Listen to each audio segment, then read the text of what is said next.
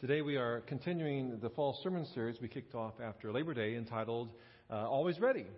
And if you've been with us, you know what the title means, but if this is your first Sunday, Always Ready refers to a verse in 1 Peter chapter 3, verse 15, where the Apostle Peter challenges Christians to always be ready, to always be prepared to give the reason for the hope within us. In other words, in our interactions with those around us, in our conversations, when people ask us what we believe and why we do certain things and why we don't do certain things, we are to be prepared always to give a biblical, compelling, personally thought out, personally owned answer for the reason and the hope we have within us. And the hope, of course, being the hope of heaven, the hope of forgiveness, of peace and joy, and so on and so forth.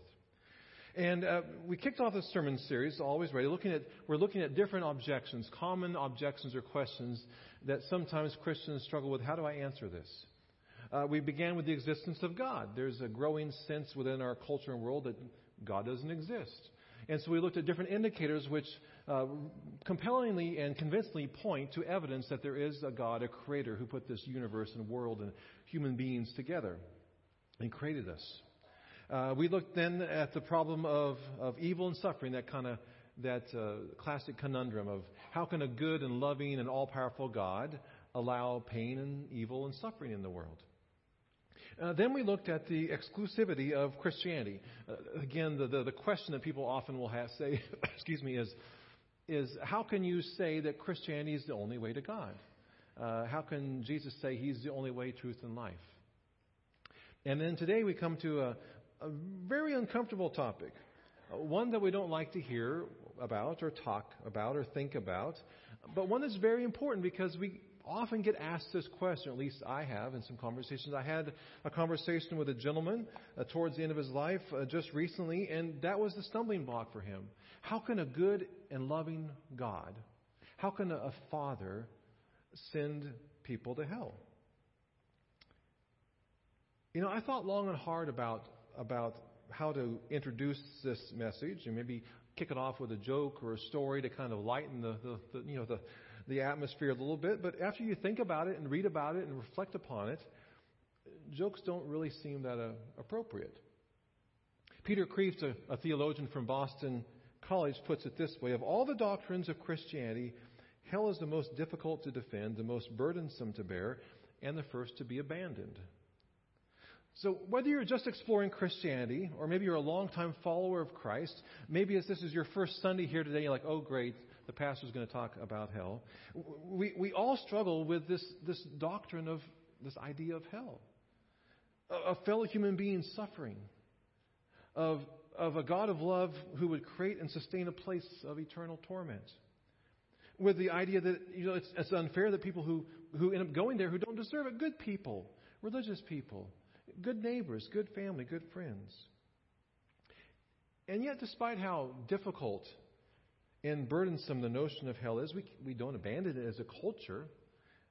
Surveys consistently tell us that between 2/3 and 3/4 of Americans believe in heaven and hell. According to AARP, one of their magazines, the statistics jump to nearly 80% among people who are above 50 years old. Almost every religion in the world includes the threat of some sort of suffering or punishment or accountability for our actions when our life ends. Judaism, Christianity, Islam, Hinduism, Buddhism, Taoism, most primitive and tribal religions all propose some sort of accountability after we die for the way we lived our lives. So for this reason, we need to ask some pointed and penetrating questions about this idea of hell. And hopefully it'll prepare us to at least solidify in our own minds our thinking about it, and then also be prepared to talk with others who have questions about it. And so I'm going to break down our topic into three parts. What do we know about hell from the Scriptures? Why is it necessary? Or another way of flipping that is, how can a loving God send people there? And then third, probably the most pertinent one for us, is how can I be sure that I'm not going there? So first, what we do and don't know about hell from the Scriptures. And one of the things we have to face from the start is it's one of the most talked about topics in the Scripture. Just because it's uncomfortable doesn't mean we shouldn't talk about it once in a while. It's mentioned only a few times in the Old Testament, but throughout the New Testament it's mentioned a bunch. All four Gospels, letters of Paul, of Peter, of James, of John, the book of Revelation, all of them talk about Judgment Day and a day of accounting and eternal judgment. And you know who talks about hell more than anybody else in the New Testament? Jesus does. So while we might be tempted to, distance ourselves from this notion or to disassociate it from the person and message of Jesus, if we want to be consistent and intellectually honest, we cannot. One of the clearest affirmations of the existence of hell comes from Jesus himself in Matthew 25. After describing the final judgment, Jesus says that after that, the unrighteous will go away to eternal punishment, but the righteous to eternal life. So Jesus clearly teaches that everybody's going to be held accountable for how we live our lives, and that every person will spend eternity in one of two destinations. One is described as the kingdom and the paradise, heaven. The other is described as hell, eternal fire. On another occasion, Jesus tells a story about a great wedding celebration, and lots of guests are invited. And it says this in Matthew 22. But when the king came in to see the guests, he noticed a man there who was not wearing wedding clothes. Friend, he asked, how did you get in here without wedding clothes? The man was speechless. Then the king told the attendants, tie him hand and foot, throw him outside into the darkness where there will be weeping and gnashing of teeth. Now, I'd like to kind of avoid that, but, Jesus said that and taught that. But a couple of things to keep in mind. It's a parable. It doesn't mean that there's going to be fashion police, at heaven, like, oh, nope, no suit, no shirt, no shoes, no service, not getting in. It's not that. But it does teach us something about this notion of hell. It means the exclusion. Throw them outside. If heaven is a place of belonging, a great celebration of welcome to guests, and hell is the opposite. It's being shut out, cut off, isolated from the host and the other guest. Second, it tells us that it's darkness. Light in the Bible is most often a metaphor for knowledge and for truth and understanding. So darkness implies the opposite, confusion and ignorance. If heaven is about knowing God in the secrets of existence, hell is about not knowing. We often say when a person doesn't have all the information they need, we say they're in the dark. Third, we get this idea of anguish from it. Weeping and gnashing of teeth. Weeping, of course, talks about sorrow. When we're sad, we weep. And gnashing of teeth is what we do when we're frustrated. So you put them together and it suggests regret. Knowing you made a terrible, horrible mistake and there's nothing you can do to change it. In Revelation 20, verses 11 through 14, John writes, the dead were judged according to what they had done as recorded in the books. If anyone's name was not found written in the book of life, he was thrown into the lake of fire. So again, we have this idea of accountability, a day of judgment, and that people are sent to one of two destinations. And when we put this image of fire together with the other descriptions, we understand hell to be a destination for those who do not love, worship, or obey God in this life. It's a place of separation from God first and foremost, but also from other people. A place of darkness where people feel lost. A place of suffering and anguish and regret and pain. However you want to describe it, is clearly an awful place where no one should want to spend eternity. Younger people and music fans will recognize the name Marilyn Manson. He's a leader of a heavy metal band that goes by the same name. His real name is Brian Warner. What you may not know about him is he was raised in a Christian home. He was raised in a Christian school. But he rejected his upbringing and went on to make a name for himself with heavy metal music. It's dark and violent, sometimes satanic in its undertones. And in an interview, he says, I'm confident, I'm going to go to hell. He says, I'm going to say it would probably be a more comfortable place for me because everyone I know would be there and I wouldn't really be allowed to do anything in heaven that would be fun. Now, that point of view is familiar but tragically uninformed and eternally dangerous because nobody's going to be comfortable there. No one's going to be with anybody else. You'll be all alone. Simply put, hell is the absence of God. And since God is the source of all good things, there will be no good things in hell. Whichever of his gifts we have enjoyed in this life, the love of a spouse, children, satisfying work, companionship of a friend, a beautiful sunset, a walk in the mountains, an intellectual challenge, satisfying work, laughing out loud at a good story, none of them will be available to us in hell. Sometimes people look at this world and say, this life is hell. And sometimes it is like that. But it's also sometimes like heaven, isn't it? Because God is present and active in this world. And the blessings of his kingdom are available to us in part at times. But when we get to our eternal destinations, we'll either be with God completely forever or separated from God completely forever. And if we are separated from God, we are separated from all that is good and true and beautiful, and that brings us joy in this life. In his imaginative book, The Great Divorce, C.S. Lewis imagines hell as a dull, gray town in which the inhabitants continually build new houses for themselves in order to move farther and farther and farther away from other people who annoy them. And eventually they move so far away that they can't hear anybody or see anybody else. And when they're finally alone, they discover that the person they could not stand the most is themselves, and now they're stuck with themselves forever. However your imagination may process the biblical descriptions of hell, make no mistake, it is an awful destination. Now, there's some debate among Christians and theologians whether hell is eternal in duration or merely in consequence. In other words, do people suffer forever or are they destroyed forever? The traditional prominent view is that hell is an eternal conscious experience of separation from God with all the attending anguish. The minority view is annihilationism, the belief that the lost will experience judgment and the anguish of being cast out of God's presence, but that the ultimate end of the lost is destruction, the second death. Whichever view you accept, the Bible is clear. It's an awful, awful destination. Next, the objection we often hear. Why is hell necessary? Why would a good God create or even allow such a place and allow people to go there? It's a hard question because we know people. We have love for people who have rejected Christ, who are not following Christ. It's a hard, difficult thing to think about. But first, hell is necessary because human dignity demands it. If there were no accountability for our actions, no rewards or consequences for our actions, then what we do here on earth really has no meaning.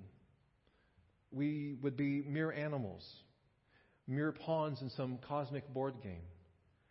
We would think our actions and choices matter, but in the end our fate would have already been determined. Wouldn't make a difference whether I do bad or good. But everything within us rebels against that idea. We all yearn for something beyond this life, for something transcendent. We think there should be rewards for good things. There should be consequences for bad things. We yearn for something beyond this life. Ecclesiastes 3:10 says, God has set eternity in the human heart, and virtually everybody believes that what we do and how we live matters. The philosopher and novelist Fyodor Dostoevsky said, if there is no immortality, then everything is permitted. And if everything is permitted, then nothing matters. Human dignity and purpose and meaning demand that there be a heaven and a hell. There be an accountability for how we live our lives. Second, hell is necessary because justice demands it. There's a universal sense of right and wrong in human society and the human conscience. And while the particulars may vary from person to person and society to society, there is universal agreement that wrong things must be punished and that evil must be judged. Interesting, for example, that surveys revealed after 9/11 that the percentage of people who believe in hell jumped significantly from 64% to 71%. And the reason, according to one survey, was because of moral outrage that demanded that there had to be consequences and punishment for such wickedness. Another example, there was a TV special about an investment scam that robbed people of their life savings. Retirement funds were lost completely, and in many cases, elderly people were put out of their homes and scrambling for jobs, just anything they could get to put food on the table and a roof over their heads. And when the perpetrator was sent to prison, one of the investors who lost money was not satisfied. This reasonable, soft-spoken, elderly person said, he's getting a little bit of what he deserves. He'll get the rest later. Our sense of justice demands that evil and wickedness be punished. So how can we expect anything less of God, whom we believe to be holy and righteous and good? A judge who let murderers go would not be a good judge. A judge who let serial rapists go, or people who ordered genocide, they would not be a good judge. And a God who did not punish evil would not be a good God. Of course, the objection that we're going to have here is most of us are not, hopefully none of us, are terrorists or scam artists, right? We're not Idi Amin or Adolf Hitler or some evil dictator, some serial rapist or serial killer. While most people believe there should be hell and consequences for those folks, if there wasn't, we would be upset about it. They also believe that hell should be for, bad people. But how do you define bad? The Bible tells us, in a very real sense, theologically, that we're all, bad people. Not bad all the time, not horrible, not as bad as we could be, but that we consistently fall short of a holy and perfect and just God. That we consistently sin against God and other people. I know that I do. We fall short of being the people that God has created us to be. And we may not think we deserve eternal separation from God, but if heaven is a perfect place where there's no greed or envy or lust or pride or prejudice or anger or hatred or jealousy, then people like you and me would wreck it within a few days of our arrival. Hell is necessary because justice demands it. Finally, hell is necessary because love demands it. Now, you might think, what? You see, God loves us so much and is so eager for us to love Him back that He allows us the freedom to not love Him back. Think about this. Every guy who's ever chased a girl knows that you cannot force her to love you. You can desire her, you can pursue her, you can do everything in your power to win her heart. But the one thing you cannot do is force her to love you. For to do so would not only be futile, it would no longer be love. It would be manipulation or control, obsession. I've heard people say things like this. God is often compared to a loving father. As a parent myself, I cannot imagine condemning my kids no matter what they did to reject me. I would be devastated if they rejected me, but I wouldn't send them to hell. Let's think this through. Let's say your child decides he wants nothing to do with you ever again, moves to the West Coast, cuts off contact. You can send him letters expressing your love over and over. You can send money and provisions to help them get on their feet. You can visit with him, plead with him to come home, but there's one thing you cannot do if you love him. You cannot bind him hand and foot. You cannot drag him home against his will. You cannot chain him to his bed for the rest of his life. That is not love. And God doesn't work that way. Peter Kreeft says this: those who do not wish to love God must be allowed not to love Him. And those who do not want to be with God must be allowed to be separated from Him. And so the answer then to the objection of why would a good God send people to hell is that God doesn't. But He will let people go there if they so choose. And it breaks God's heart.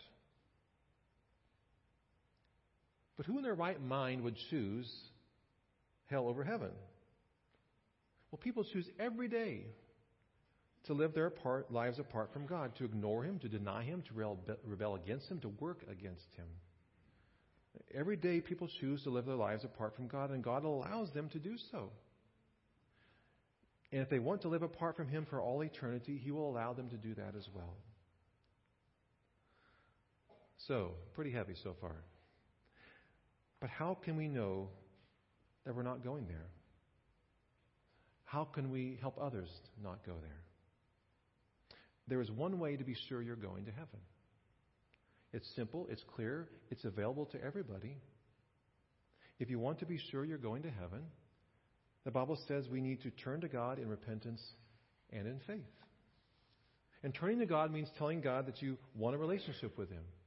And repentance means admitting to God that you're a sinner who needs to be forgiven and changed. And faith means believing that Christ died on the cross and rose again and is the only one who can forgive you and make you God's child forever. God's made it possible. He made it as clear as possible. We don't have to be the best do-gooder in the world. We don't have to join a secret club or go through a special ceremony. We simply turn to God in repentance and in faith. Now, I'm sure some of you might have the question in your back of your minds, what about the people who have never heard about Jesus Christ? What about them? Is there some other way that they can be saved? That's another question for another day, but the simple answer is this. It's the only way we know of is faith in Jesus Christ. It's the only way that's been revealed clearly in the Scripture. God has said in Romans 10, everyone who calls on the name of the Lord will be saved. And so just think of it this way. If you're working in a hospital and a fire breaks out, and you know that there's a safe and secure fire exit, you've seen it on a map, the architect has told you, what are you going to do? You could say to yourself, well, there must be another way out of this hospital. I can't believe the architect wouldn't have provided another way, more than one way, a back stairwell somewhere that no one's told us about. You could go looking for that as the flames get higher and the smoke gets thicker. But to do so would only put yourself and all the others in the building at risk. The only sensible thing to do would be to head toward the exit you know about as quickly as possible and to urge everybody around you to head for it as well. And so if there are other ways to get to heaven aside from turning to Christ and repentance and faith, we have not been told about them. And so the only sensible thing to do in the face of eternity is to call on the name of the Lord Jesus Christ and to urge others to do the same. Now, the Bible has a lot more to say about another destination, heaven, and we could do that in a different time. But I want to close with a couple descriptions of what heaven is like. A great city whose streets are paved with gold, whose inhabitants live and work in peace. A great banquet with food and laughter for everyone who wants a seat. A garden with trees that bears fruit all year long. A river of life running through the center. A home, a place of love and activity with a room for everyone who wants in. C.S. Lewis said this about heaven and hell. He said, all your life an unattainable ecstasy has hovered just beyond the grasp of your consciousness. And the day is coming when you will wake to find beyond all hope that you have attained it, or else that it was within your grasp and you have lost it forever. You know, the thing about heaven and hell, the Bible tells us, is that we have to choose now in this life where we want to spend eternity. With God or without Him. The good news is that it's clear how to be with Him forever. Heaven is within your grasp right now. Reach out and call upon the name of Jesus Christ. The Bible tells us you will be saved. Let's pray. Father, we thank you for your word. We're grateful that you are God who has created us for a relationship with you. That you have created a wonderful, incredible, amazing place for us to be with you forever. And it's not your will that any be lost, Lord. And so, Lord, you give us clear directions. You've sent your Son, Jesus, the way, the truth, and the life, so that we can be with you forever. And yet, Lord, we know that we have to choose. And we know that others have to choose. So, Father, give us a heart for others to share lovingly and truthfully and honestly, humbly, the truth about heaven and hell, so that as many as possible, Lord, would join you for that great banquet, a day of celebration and of eternal joy. Through Christ our Lord. Amen.